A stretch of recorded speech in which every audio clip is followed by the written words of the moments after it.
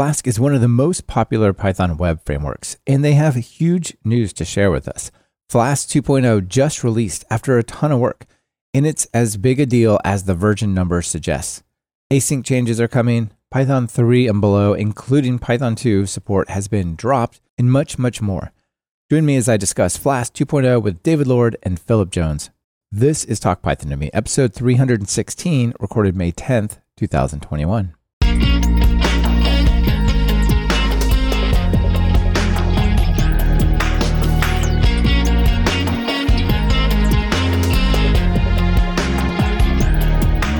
Welcome to Talk Python to Me, a weekly podcast on Python, the language, the libraries, the ecosystem, and the personalities. This is your host, Michael Kennedy. Follow me on Twitter where I'm at mkennedy, and keep up with the show and listen to past episodes at talkpython.fm, and follow the show on Twitter via @talkpython. This episode is brought to you by us over at Talk Python Training. If you want to learn Flask, we built a fantastic course called Building Data-Driven Web Apps with Flask and SQL Alchemy. In this course, we build a pypi.org clone from scratch using Flask and SQL Alchemy. You'll learn many of the major ingredients needed to build most web apps. If this sounds amazing, just visit talkpython.fm/flask or email us at sales@talkpython.fm. David, Phil, welcome back, both of you, to Talk Python to Me. Hello. Hello, thank you. Yeah, it's great to have you back. David, I've had you on to talk about Flask, and Phil, I've had you on to talk about derivatives of Flask, I suppose, about Court, your project, and they're both kind of approaching the same type of thing and then sort of zeroing in. So now we have you here together, I suppose, working on Flask 2.0, right? It's all merging into one. Not really. Just our efforts. Still separate libraries. Yeah, but it's really cool to see you working closely together rather than just two disjoint things, right? I think that gives a lot of credibility, especially to Court, right? Because Court was kind of this experimental thing, and now it's, if not exactly, is it a Palettes project officially, or is it just working more closely? It's working more closely, and in addition, it uses Werkzeug now, which it never used before. So it's been quite a lot of work in that project to make that possible. Yeah, that's really cool. And Werkzeug is like one of these foundational bits of Flask, as we'll get into, I'm sure. Mm-hmm. Yeah, so the idea is, because Court was supposed to be API compatible with Flask, we want to get it using as much of what Flask is using as possible. A long-term plan is to get it using even more Werkzeug. Yeah, super cool. Maybe it's dangerous as well. Could get in there. Who knows? It's risky, but you guys can make it happen. All right. Now, before we jump into the main topic, Flask 2.0, you both have been on the show before. Often I ask people how they got in programming in Python and whatnot. You both answered that question previously, and people can go back and hear it if they want. So how much to catch up? What have you been up to since you've been on the show last? Bill, you want to go first? Sure. I think in open source sense, it's been, working a lot on Quart and working more. At the time, I don't think I was really helping with the Palettes project, so I've been helping with them since. And just kind of developing those two and doing a lot of work trying to get, the async support that's now coming to Flask, which is quite exciting. On a kind of personal note. Also, yeah, very exciting. Yeah. On a personal note, I work in London, so I've just been, I've actually worked for a few companies, tried my own startup. It didn't work, sadly, but working in London now, so that's good. Nice. I love London. That's a fantastic town. I haven't been there in a year and a half, oddly. I don't know why.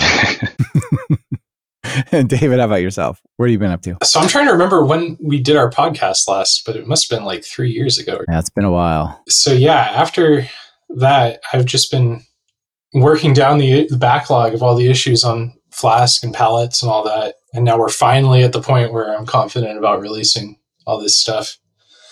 So it's just been more open source work. And then still working for the same company I've been working for 10 years now. So that hasn't changed at all. Yeah, that's cool. And I suspect they're pretty supportive of Flask. Oh yeah, we get to use it internally. I actually introduced Python and Flask to the whole company way back in the day now. Yeah, I mean, how much of an advantage is that to have somebody like you who's so familiar with everything, right? Yeah. When we're bidding for contracts and stuff, they definitely get to use that as hey, we've got one of the maintainers of the libraries we want to use. What do you bring to the table? Yeah, exactly. What's the advantage you have? Well, have you met David? No, that's fantastic. That's fantastic. And check this out. You were back on episode 177, and the title was Flask Goes 1.0. Oh my gosh. I feel like, this is September 15th, 2018. So it's been a while. But also, it's time to have you back because now you guys have incremented the big number in the version. Well, not quite, almost. One more day. Is it one more day? Yeah, it's tomorrow. Okay. So for people listening on your podcast player, that's like a week ago. Oh, wow. People on the live stream, one more day. Fantastic. Super cool. So I see some really interesting questions from people who are watching the live stream, but let's dive into a little bit of background stuff, and then I think we'll go from there. So I kind of wanted to start with the larger landscape of the web. And maybe also you could tell us about, I just threw that out there as if people would know, the Palettes project. We talked about it a little bit with both of you. David, give us an overview of what the Palettes project is, because we have Flask and we have Quart, and then we have these other libraries as well. What's the relationship of all these things? I know Quart is its own thing, but it uses like Vexoig, for example. Yeah. Well, Palettes is the organization, like just an open source organization, not an actual company or anything, that maintains Flask and the libraries that Flask uses. And so that's Flask, Vexoig, Jinja, Click, It's Dangerous and Markup Safe. And it was started, all these libraries used to be maintained by the original author, Armin, and his other group, Poku. Mm-hmm. And eventually they kind of grew larger than that. And the original team kind of grew to do other things. And so he formed Palettes. And that's about when I joined and started maintaining everything. And although recently I've come to the understanding that as much as I push the name Palettes, it will never have as much name recognition as Flask. And so you can also refer to things as Flask, and I will know what you're talking about. Yeah, no doubt. Like the general Flask obviously is made up of the foundational bits as well. Yeah. And so Palettes, for a very long time, was just the GitHub organization that these projects repos were under. And I've been working over time to expand that into an actual open source organization, kind of not nowhere near this yet, but inspired by like how Django Software Foundation works and those sorts of things, where they do things besides just develop. So we've been working on, growing the community, getting more maintainers involved, running FlaskCon last July, I think, and another one is coming up, I think, in November is this tentative schedule. Nice. And this is obviously, I would guess, online at this point? Yeah, it'll be online still. It was online last time also, and it worked out pretty well. You can go find all the videos on PyVideo. They're up there. Yeah, fantastic. Do you have sprints or anything like that around it, or is it just presentations? We didn't do sprints last time because it was just our first time running a conference. We'll see what happens this year. Yeah. No concrete plans yet. Yeah, fantastic. All right. I kind of wanted to start off this conversation with a wider view, looking at the Python web space. So I put up here for us to look at the Python developer survey from the PSF and JetBrains for 2020. Obviously, it's 2021, but the results for that was the last survey that have come out. And over there, we've got the web frameworks being used. And, these things are never comprehensive. Like there's 6% of other, whatever that means. But we have Flask now clearly being the most popular one. So first of all, congratulations on that. That's awesome. I wonder if Quart was folded into Flask or if it went into the other, in a person's mind when they clicked the button, which did they click, I imagine it's probably in the other, and a small percentage, very small. Yeah. Nice.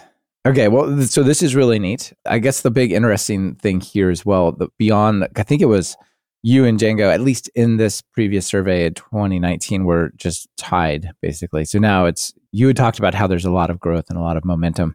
And I think it's even more than what you see here on the screen. Like I think a lot of the APIs that Flask embraces in the way of doing web programming has been adopted by many of the other new frameworks as well. So for example, we have Fast API making a jump up to 12% here, which is probably the biggest difference from the year before as well. What do you think about this picture here? And then what do you think about just the Python web space in 2021, both of you? Fast API is definitely gaining ground. Flask, I'm continually surprised that so many people use Flask. It's hard to wrap your head around like that many people. I was just looking at the downloads this morning and it was 14 million in the last 30 days. In the last 30 days. That's so insane. That's just Flask. Like if you look at like Jinja, because Jinja is used by things besides Flask, like Ansible, right. We're up in like the 20 somethings. Very cool. And you can use Jinja just on its own for super interesting things as well. Like I recently did a project where I needed to generate a PDF that was like out of, here's data in a dictionary, and I need to make a PDF that looks formatted. And I just used Jinja and a Jinja template to generate the HTML, then feed it off to a PDF library that made it into PDF, right? There's all sorts of little edge cases like that. And same with Click. I mean, people use Click to make actual command line applications, not just to provide a little CLI for Flask. So yeah, when you look at this, like you realize that like, oh, they're also using like all these other libraries. But I never really like think about the numbers. I guess every now and then I remember Flask having more stars than Django on GitHub, but that was because Django joined GitHub late. And they've surpassed us now, but that's about the only joke metric I follow, really. Yeah. But yeah, I've seen a lot of interest in Fast API, and I think it's nice to just see that like nothing's stagnating. You know, like everything, like there's new ideas out there. People are like there's stable libraries that continue to develop like us, and we're still adding new features. And then there's like completely new ideas or new formulations of libraries. Yeah, I feel like we're in a bit of a Cambrian sort of thousand flowers blooming type of time, and many of them won't survive that, but there's a lot of fresh ideas out there, and it's pretty exciting. Yeah, like having a healthy ecosystem, having choice that you can choose whether a certain framework is more appropriate for the project you're starting or working on. I think is really powerful for like users and for maintainers. Yeah, and you can borrow ideas too. Like, oh, I see the way Fast API is doing types to like mean this. Maybe that makes sense to like allow that as an option somewhere else. Who knows, right? Well, one thing I quite like to take from this list is Falcon has a really quite exciting router, and I think it might be a little too much for Werkzeug, perhaps, but I've been playing around with taking the ideas from Falcon and bringing it to Werkzeug. So what makes it exciting is it's a very fast matching system, and it should outperform the Werkzeug router if we can get it in by a good fraction. So that'd be exciting. Yeah, there's a lot of interplay here that I think is pretty neat. And while we're on this sort of broad topic, Rohit asks out in the live stream, what are the advantages of using Flask over Django?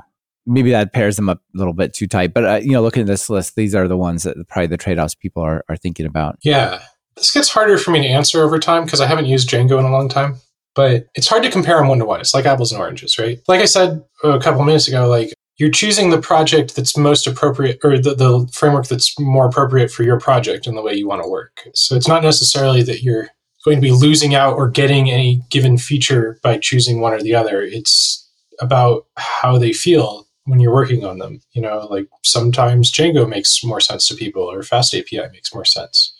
And then like they also have different goals, right? Like Flask is deliberately just the web framework and wrapping some other libraries around it. But its goal is that if you want other features, somebody develops an extension that is specific to that, and you add that on. And Django, and I don't know about Fast API yet, but like Django has the same idea. It's just how many batteries they decide to include is different. Yeah. Phil, you want to take a shot at this before I give my thoughts as well, maybe? Yeah, I think specifically Flask and Django, I always thought it came down to a kind of a choice about how to do things. Like Flask doesn't really give you an answer, and you can go and choose from the extensions, whereas Django does. And yeah, I think it's, like David said, a bit of what your preference is, really, what you prefer. Yeah. Django is making huge strides in like async also, and we're adapting to that too, but they all have different solutions to the same thing and approaching it from different directions. Yeah, definitely. There's a lot of interesting stuff happening in Django around this as well.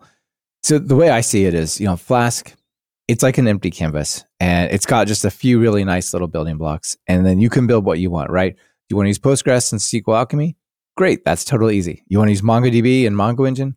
Equally easy. Go have fun, right? Like you can pick just the little bits that you really like. You don't have any other bits to worry about, and then you're good to go, right?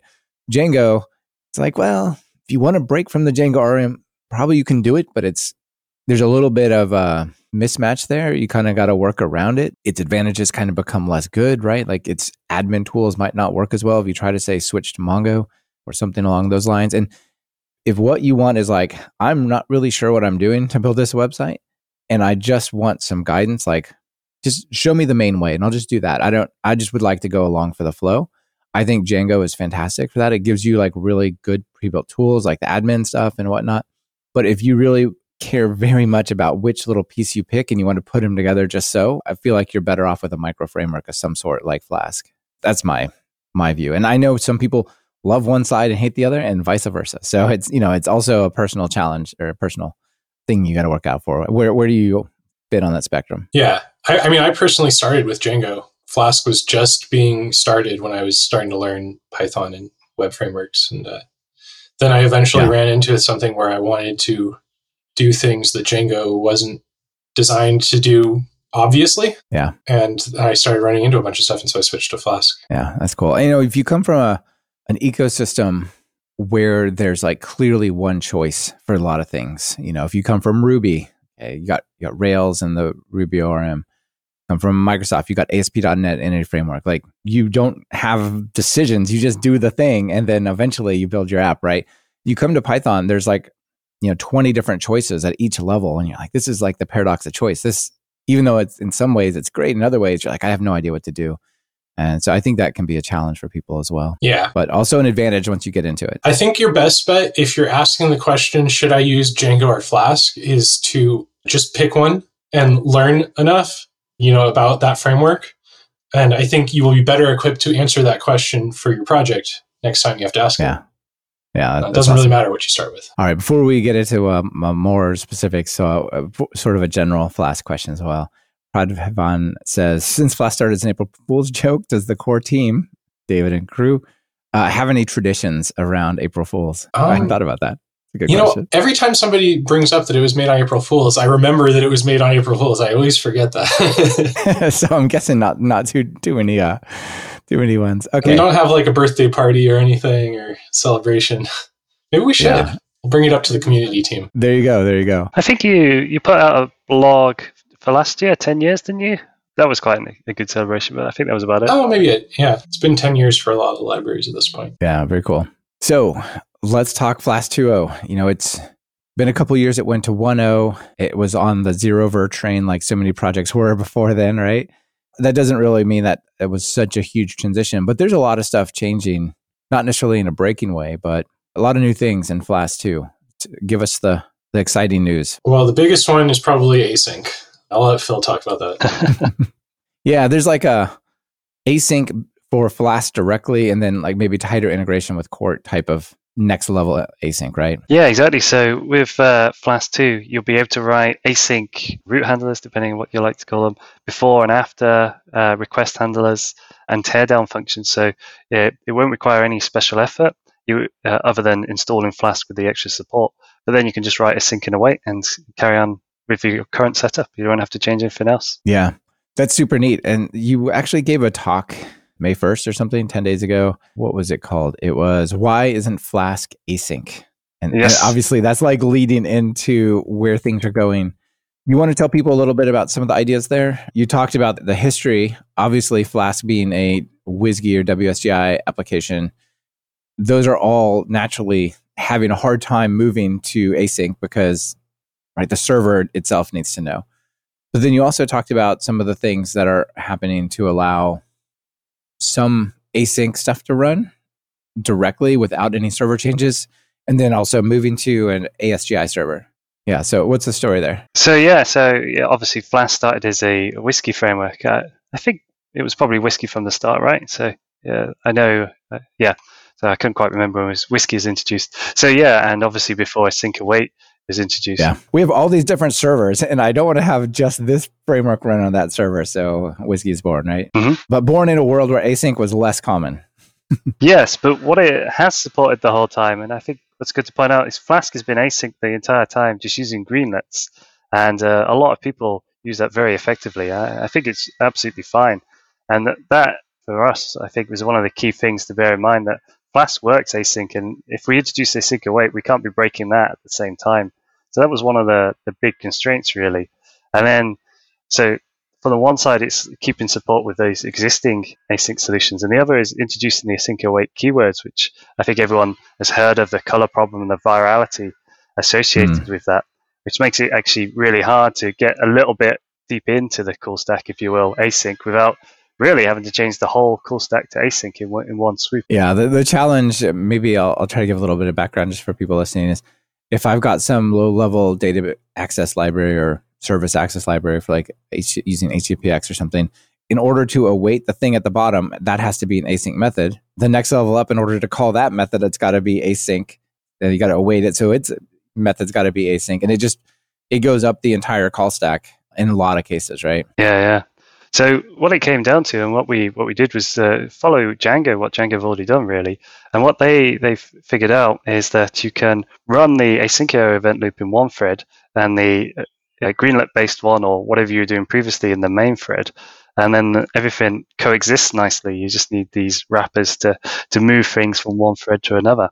And that library, if you're interested, is called ASCII ref. But using that allows us to have this async code in the view handler, but keep Flask synchronous in the rest and keep support with Greenlit, which is really nice. Yeah, that's really nice. And in production, in a lot of the servers, it has threaded modes already that if like you're awaiting something and then that something talks to a network, like a database call or a web service call or something, it's going to release the GIL anyway, and the other threads can run. So that can probably push out pretty far just on its own, right? Yeah. I think it's been very effective to a lot of companies. I know companies that use it. I think it's been really nice. So that's what we've got to. And I think you were talking about where can we go? Can we go fully async and ASCII with Flask? And this is possibly more of my personal opinion, but I'm not sure it is possible to go there with Flask, because I think if you do so, you end up breaking extension support, because it's quite common for extensions to extend the Flask class and change the methods, but of course they won't be async. So how are they going to deal with that? Yeah, there's the compatibility problem, and then there's also just the problem of having to mark everything as async in a way if you mark one thing. And we might discover, I'm a little more optimistic than Phil, but I'm also not as experienced with it. But I would like it to be possible, like at some point for us to, we're focusing on like making a Werkzeug sans IO, so it doesn't require blocking IO operations when you make requests and stuff, so that you can use it in ASGI situations. And that's going to be a slow process. We're not like 100% done with it or anything like that. But my hope is that as we make Werkzeug completely like IO agnostic, we might discover some ways to adopt Flask. Yeah. But it's also not 100% necessary, because Quart exists also. That's an interesting point. Maybe there's a way to implement some of those extension. So the problem is the extensions override certain functions that are part of the life cycle of requests.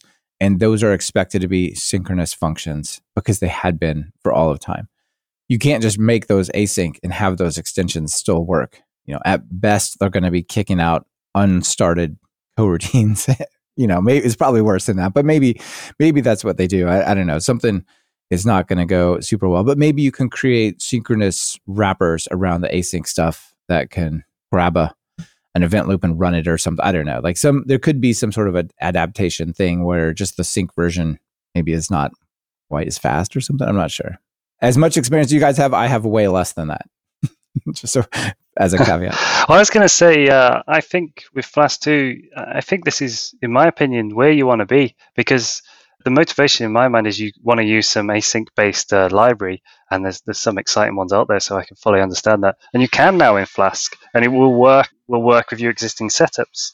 I think the only reason you could want to go fully async is because you're only using async libraries, perhaps, or perhaps you might see a bit of performance improvement there, which isn't necessarily guaranteed, by the way. For that, though, I think there's Quart. So I kind of think all the users' motivations might be covered now, which I think is really exciting. That is very exciting. Yeah, and our goal is just to get Quart and Flask as API compatible as possible. And they're already very, very close, but, moving Werkzeug in that. And so, like, ideally, it should just be a drop-in, like, name replace for everything to keep working. Yeah, and you could probably pull it off with just the right import statement. Import Quart as Flask or something potentially almost. Possibly. I don't know how Phil feels about that. No, well, there's some monkey patching in Quart where you can tell everything else that Quart is Flask. So you can use some of Flask extensions with Quart by allowing Quart to pretend it is Flask. This is kind of fun. Yeah, that is quite wild. I did see a question, will Flask break current extensions? No. Our goal was still compatibility and stability. We are making major releases and we are adding new features, but it shouldn't permanently break anything. There might be some unforeseen incompatibility that a library needs to update for, but it's not like they will suddenly have to rewrite their whole thing async or something like that. It's not, if it breaks it's not on purpose. Yeah, it's something that you didn't expect. That makes it sound bad too, but No. I mean, like, your intention is to have it be compatible, right? Yeah. That's always the intention of these libraries. They're meant to be very stable. And it's actually one of the things I've been working on as a maintainer, as I've been maintaining these over the years, is when I do make releases or when I make changes, I try to make everything show a deprecation warning first and then only remove it in the version after that. So I do want to evolve things and refactor things or, identify patterns that weren't great or that aren't needed anymore since we're dropping Python 2. Yeah. I do want to evolve the libraries, but I don't want to break anybody without warning them first. And so there's a ton of deprecation warnings in all the libraries this time that you'll see if you're running tests. That's cool. So speaking of that, yeah, I saw this really nice Flask 2.0 is coming. Please help us test by Stetio. I don't know who this is. If you know, maybe you can give him a shout out. Oh, that's me. Yeah. Is that you? Okay. Reddit username. Perfect. All right. Yeah. So from you, Phil. And he said from the changelog, one of the things coming, well, first of all, one of the things coming is Python 3.6 plus only, dropping 2 for sure, and even 3.5. That's pretty interesting. Well, 3.5 is end of life now. Yeah. Yeah. It seems so new in my mind, but it's clearly not that new anymore. When I first made the announcement of dropping Python 2, 3.5 wasn't going to go end of life until like 9 months later, but I decided I was going to drop 3.5 anyway. We won't usually do that. Usually our plan is to try to wait for the actual official end of lives for Pythons from now on. But 3.5 it was so much more convenient to drop it at the same time. And 3.6 is still supported. But the next versions after these will be 3.7 only, because 3.6 will have gone end of life probably by the time we make new releases. Right. Okay, very cool. And how much the 5 versus 6, was it just that 3.5 is going out or versus F strings? We do use F strings all over the place now, but that wasn't the reason. I mean, since we were doing 3.6 plus, I decided to use F strings in a lot of places. I don't remember what was inconvenient about 3.5, but I do remember there was something. This was a year and a half ago now when I made this decision. I think async was slightly different. I mean, look, if you're switching to 2, it's a chance for a nice break from some of these things, even if they've got a few months left. Yeah. I was originally 2.0 was just going to be dropping Python 2 and making maybe a few minor changes. And then I got anxiety about making releases and breaking everybody's stuff. And so I just kept working on more and more stuff into 2.0 instead of releasing it. But because it's 2.0, that also kind of gave me the opportunity to identify more stuff that I wanted to deprecate than normal, maybe, or more bigger features to add. Yeah, but it's the perfect time to do it with such a big version number change. I'm going to pull out a few more things from now that I know it's Phil's Reddit post here, which got 1,300 upvotes. That's pretty awesome. Short form of decorators. So instead of for routes or routes for you in London, instead of app.route, specifying get or post, you can just do app.get, app.post. That's easy but nice. Yeah, it's just a bit of syntactic sugar, really. It should make it a little nicer. It's something going back to the ecosystem. It's something the other frameworks all seem to adopt, and it's nice to steal. Yeah. That's one of the big differences I've been seeing from the other frameworks, that they're very much like Flask, but they kind of put the verbs on the decorators a little bit more. So why not take it back if you inspired them in the first place? Also, blueprints. Man, blueprints are something I think do not get enough attention and love, because they are so nice for organizing your code into little bits and little categories of functionality instead of, trying to associate them all with the main app, the app. So there's some news around that for updates as well, right? Yeah. One of the oldest standing open issues, Phil decided to just I can solve this. And he wrote something over a weekend, I think. Or it felt like that. Way to go, Phil. Now it's blueprints all the way down. Well, I'll let Phil describe it. Yeah, it's exactly like you can nest blueprints in blueprints. So I think the code structure is really helpful, because now it doesn't have to be all in that one blueprint, right? You can split it over a few files and bring them in, which helps a lot. And there's other structures where maybe you want to reuse some part of something in another blueprint, so you just bring in parts. But yeah, you can just use that and you can use the command register blueprint on a blueprint to register the blueprint and carry on. Yeah, you used to have to say app.register blueprint, and you would give it the blueprint, and that would help you build up the various pieces. But now you can nest them, and they can be more hierarchical, which is great. Right. Before it was just one layer. You had the Flask app and then the blueprints. And so each blueprint could have a prefix, but people haven't actually asked for it for a while, but it's still been an open issue and it doesn't seem unreasonable. People have wanted to have prefixes for prefixes, and so then you get nested blueprints, and now it's possible. Yeah, awesome. Let me take a couple of the questions out of the live stream. Sure. First, Doug Farrell out there. Hey, Doug. Says, hey, I'm working on a book that uses Python Flask as a primary example application. When might Flask 2.0 be released? And should I plan on updating the book to use it? I'm guessing Doug didn't catch the very first opening bit, because You said tomorrow. Tomorrow. If you're interested in following Palettes news in general, there's @Palettes team on Twitter, and there's also palletsprojects.com/blog, which has an RSS feed. And so we actually have announced this already. But yeah, it's May 11th tomorrow. Fantastic. And then John Sheehan says, you're right. We don't hear enough about blueprints. I love blueprints. Yes, absolutely. Radovan says, in our Talk Python training web training course, which is a Flask, it says Flask, basically we rebuild PyPI.org with Flask. Is it used as safe to use Flask 2.0? I think so. Like David said, there shouldn't be any breaking changes, maybe deprecations. If you see them, let me know. I can update that. But I think it should be fine, right? Same reason that production apps work, the like example app should work. This is the first time we've tried to do release candidates before we've made releases. And so we actually have had release candidates up for about a month now for all the libraries, where you could test your existing code with the new versions. But I think in the future, when we do this, we need to do a better job at advertising that. So it's something we'll get better at over time. But yeah, cool. Well, people listening now know. Then also, I think interestingly related to both the micro framework side of the story, but also the new features like especially the async stuff. Rohit asks, which will be the most compatible databases supporting framework for Flask 2.0? On one hand, like just do whatever you want, right? But on the other, you've got Flask SQL Alchemy as an extension. You've got the ability to use like Tortoise ORM because of the async support. Like there are new options, right?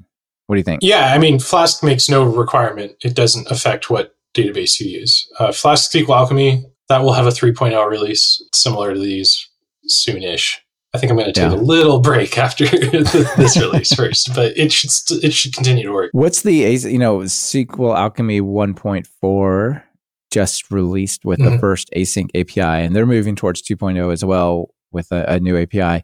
What's the story around their new API and the SQL Alchemy async support with Flask SQL Alchemy? Is there anything overlap in there? So Flask SQL Alchemy is compatible with 1.4 right now. I did make a little bug fix release recently for that. 2.0 is just deprecating things.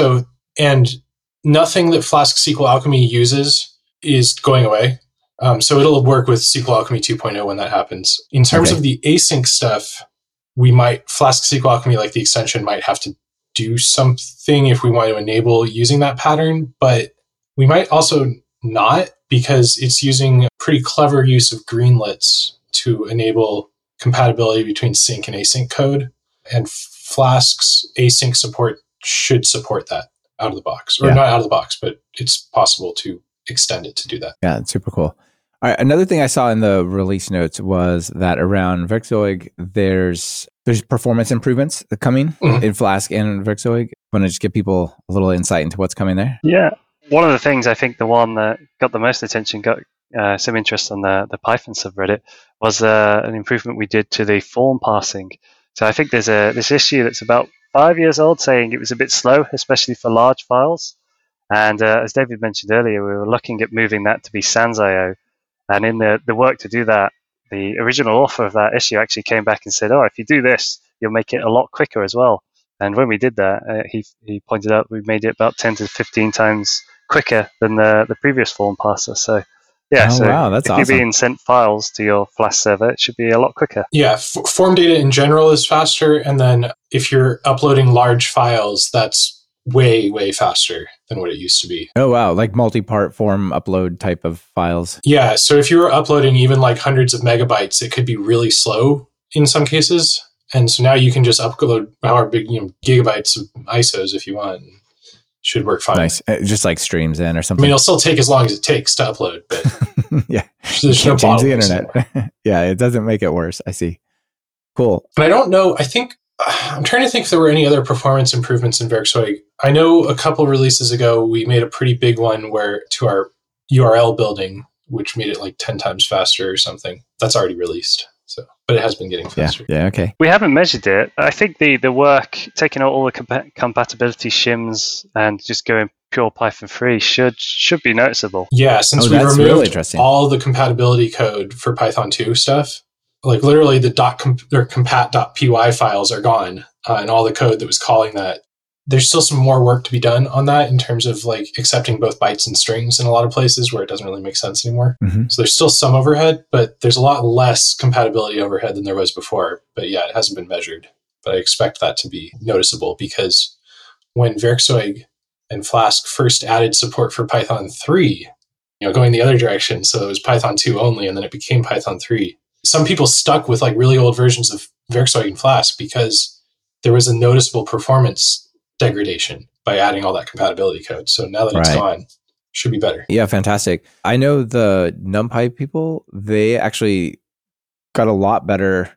They shrunk their code a bunch by dropping 2.0 or Python 2, 2.7. And similar for you all? Yeah, it's just, besides the performance improvements, it's just more maintainable now.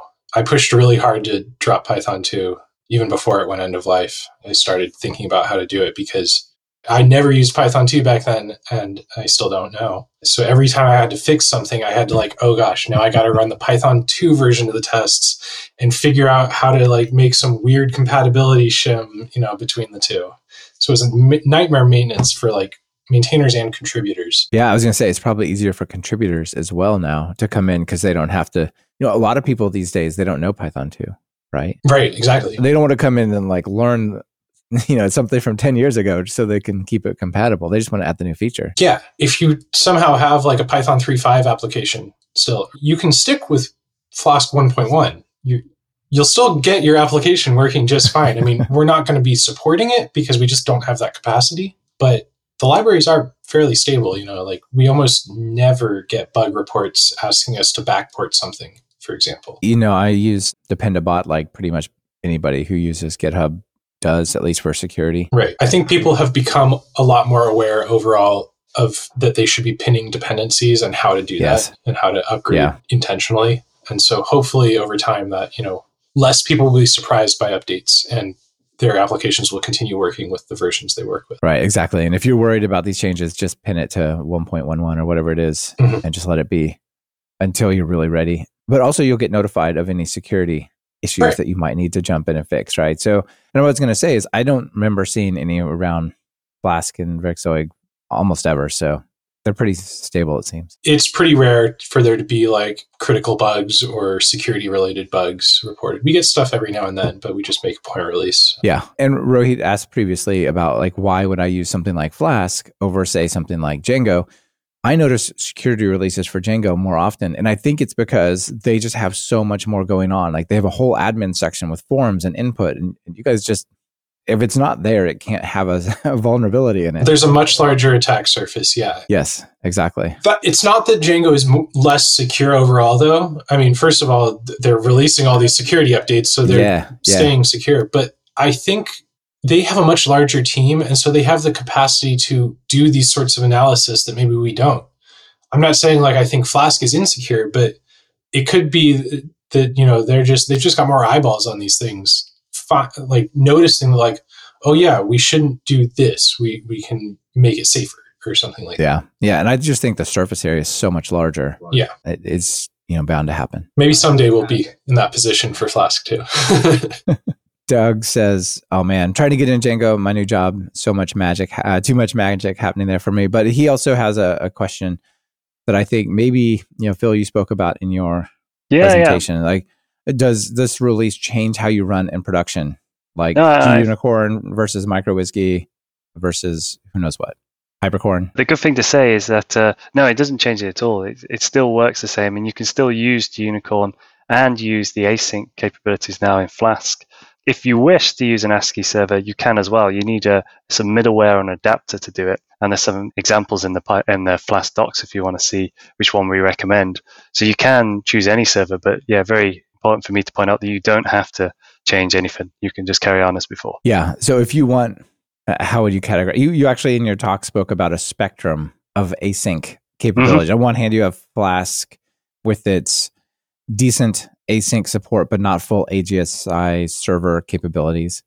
And then you've got Court, which can be 100% ASGI. And so you kind of thought of it as a spectrum, right? Yeah. So my idea is that if your code base is mostly sync, as it may have started, then Flask is a great choice. If you want to add a bit of async here and there, it's still a great choice. It's only when perhaps you want to go fully async, or you've mostly async with maybe a few sync pieces of code that you actually would choose Court. But I think the really nice thing for the user is you can hopefully just go across that spectrum eventually change the name, but then just continue, and is a pleasant experience, is my hope. Yeah, awesome. You should still be able to use the same WSGI servers, basically. Like we've said a couple of times, like we're not breaking anything. We're not changing how Flask works or anything like that. So you still deploy it the same way. And if you do want to use an ASGI framework for some or server for some reason, you can always use an adapter to serve a WSGI app over ASGI too. You just don't get any of the benefits, really. Yeah. And Doug makes a good point out there that Flask for the Win is still making Gunicorn a good solution. With Gunicorn, you can change the worker type, right? You can let it be the regular one, or you can say, I think it's -K for the option. You change the worker type to UVicorn workers, which would switch it to be an ASGI version. So you don't even necessarily have to change anything but like part of your command line for your startup of your Gunicorn. And that could be the total change you have to do. And going back to a point that Phil made earlier, in the same way, you could change the worker to use like Gevent or something and already have an async Flask, just, with an older version of async code or an older implementation. Yeah. And Joe out there says, I had to look at the new async IO features, but it seems from the docs that it's early days and maybe later versions will get more async IO adoption. So I guess that's a good direction to have a quick chat about. So this is 2.0. Is this where you see it sort of landing, or do you see this as a progression? Oh, I think it's fair to say it's a progression, definitely. I mean, the ideal outcome in the end would be to somehow merge Flask and Quart. Users be able to use any amount of async or be ASCII or WSGI, and everything just works nicely for them, really. Again, as I said earlier, I'm a bit skeptical about whether that could be the one namespace I just called Flask, or whether you need to split it up as it is now. But yeah, I think it's the start. Hopefully we can keep going. Yeah, like the async stuff we've got in there so far is for supporting the most important thing that we thought people were needing async for, which is I have some async code, or like I'm using discord.py, for example, to write a Discord bot or something. That's all async, right? So if you want to write that code, you need to type async def and put your code in there. Right. So we're enabling that. We've got extension points to change, what async IO loop you're using, like async IO versus trio versus greenback. Or UV loop or something, maybe. I'm not sure if that would tie in. Phil might be able to answer that. And then addressing things like being able to do WebSockets and that sort of thing. We might be able to do that in Flask eventually, or that might be the place where you switch over to the Quart namespace. But you're using the same API, it's just a different name. Yeah, Phil, that's something I wanted to ask you about. It just to let you give a quick shout out about is the WebSocket support that you all have in Quart. Oh yeah, I mean, I don't know if there's much more to say other than it's definitely supported, and you just go ahead and use it. It supports WebSockets.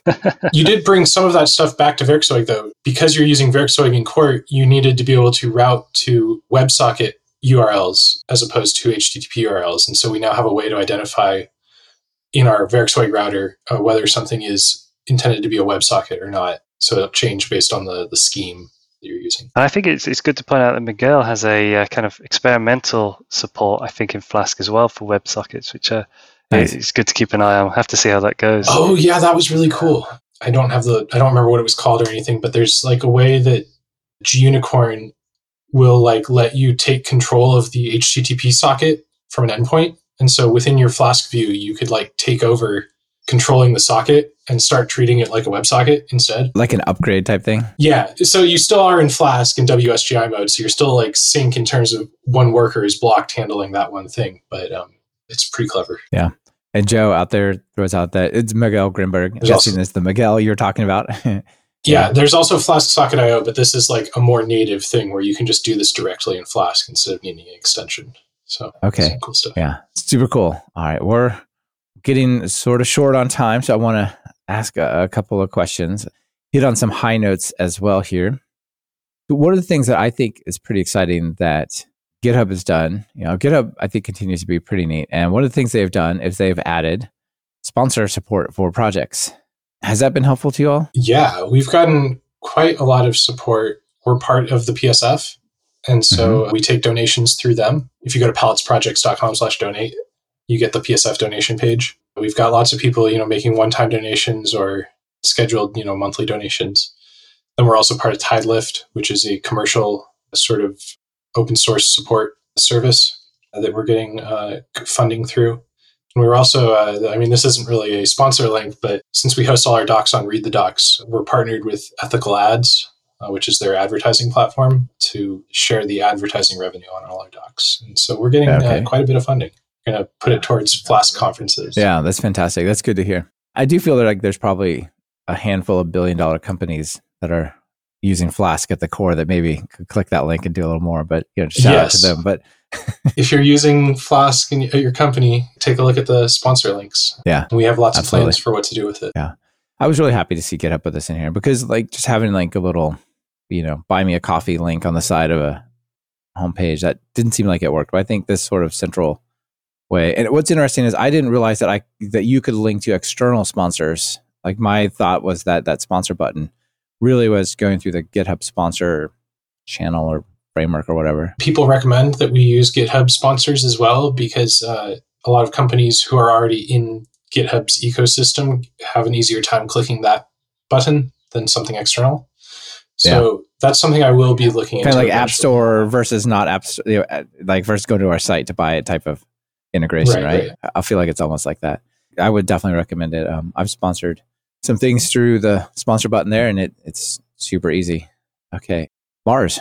How about that? Yeah. Flask is on Mars, or helped the lander get to Mars. And I bet if I pull this up, let me see if I can find your user profile here. I just have to hack the URL. It's going to have to be that way. And I go down here. Here you go. You have the official achievement, Mars 2020 helicopter contributor. How awesome is that? Phil, do you have one of these as well? Yeah, I think so.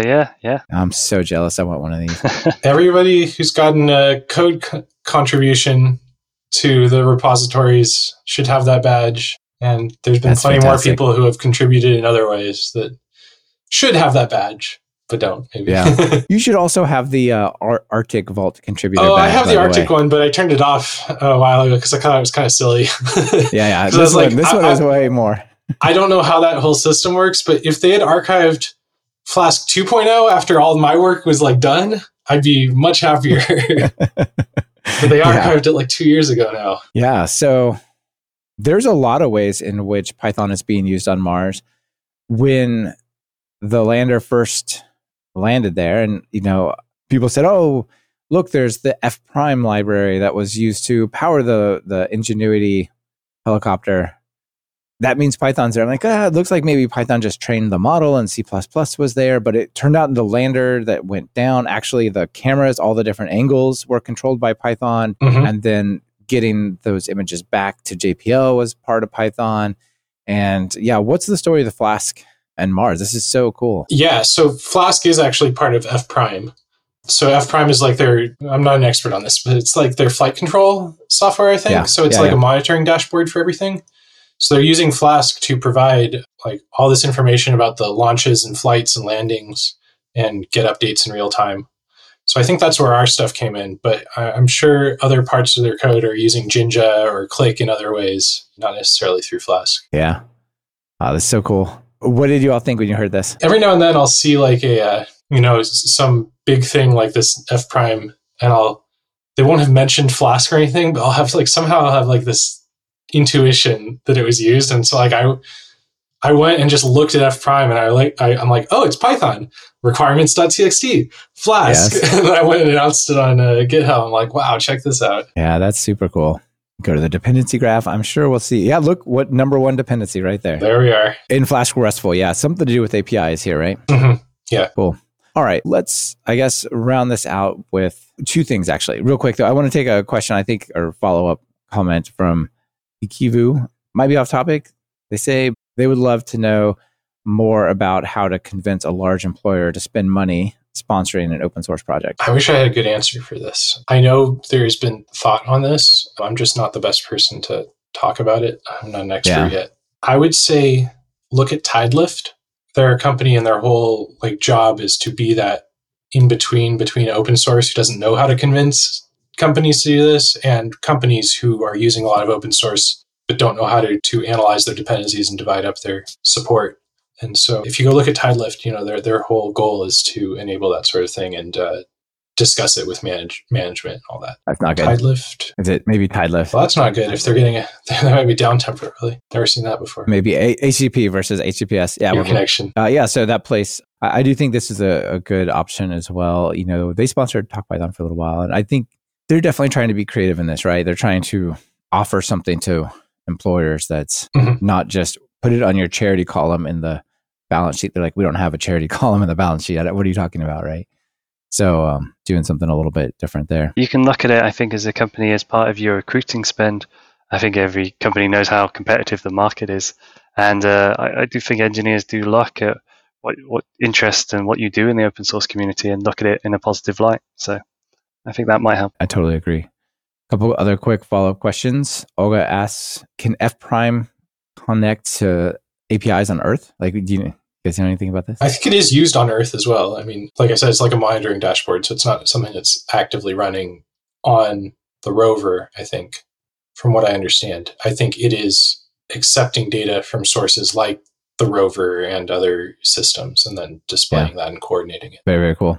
And then Joe asks if Armin Ronaker's still involved with the project, any? Armin is not. He's still part of the GitHub organization, and he's like in our maintainer channel on Discord, but he's moved on to other things. He's working in Rust a lot and other things. My impression is he's kind of moved on to Rust and is just enjoying his time there, which is totally fine. Like people don't have to stick with one technology their whole life, right? Even if they made big contributions. That's one of the things I've been trying to do too since I became a maintainer was get more maintainers, right? So it's not just Armin, after Armin, it's not just me. I'm trying to expand it so it doesn't matter if Armin or I are still involved. Yeah. And Box of Ninjas out there says, I need the Mars endpoint. Yeah, I don't think they just let that out to anybody. Yeah, there's probably... They don't put auth in there. It's hard to find the endpoint. No, I have no idea. The right satellite at the right time. Exactly. You can just tunnel over there. All right. So I think that's probably all the stuff we got time for, but thank you guys for covering this. Let me ask you the last two questions before you get out of here. If you're going to work on Flask or Quart, what editor do you use these days? I've been using PyCharm for almost a decade now, I feel like.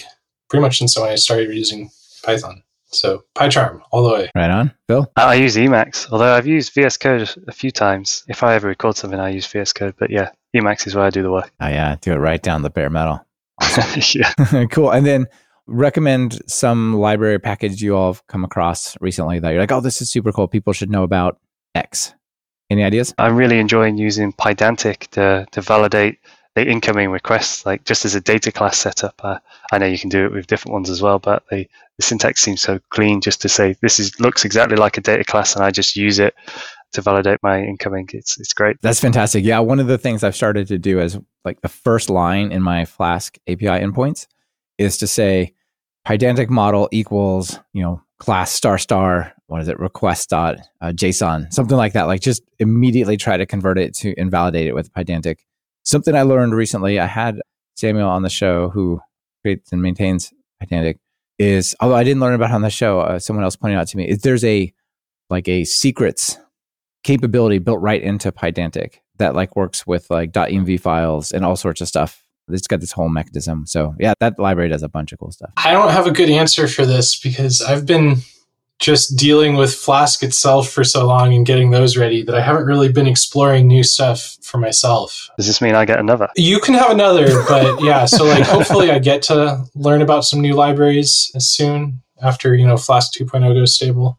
I will say at work, this isn't official yet because we need to write documentation. It's totally unusable right now because it's not documented, but we've been working on a open source library called AutoInvent, which takes a data model, such as your SQL Alchemy models, and produces an entire GraphQL API and React front end from just the data model, plus customizations to some metadata. Oh, that's cool. It's super handy. It's really cool.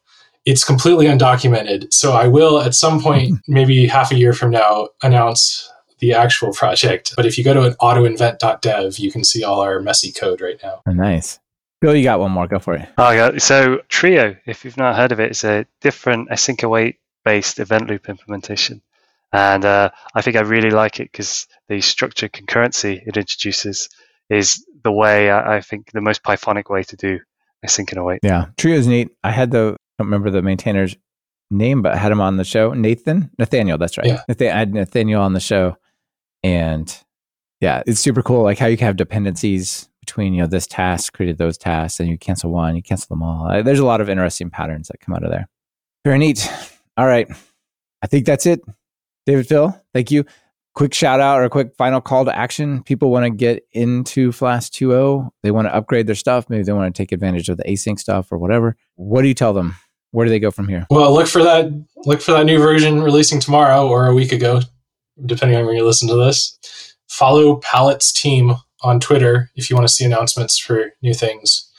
And also, if you're interested in contributing to these projects, I would encourage more people to go on GitHub, at least star the projects you're using, but also watch them, watch for new issues coming in. Anybody can pick up one of these things and help out. Yeah. I think star and fork are the ones that get all the attention.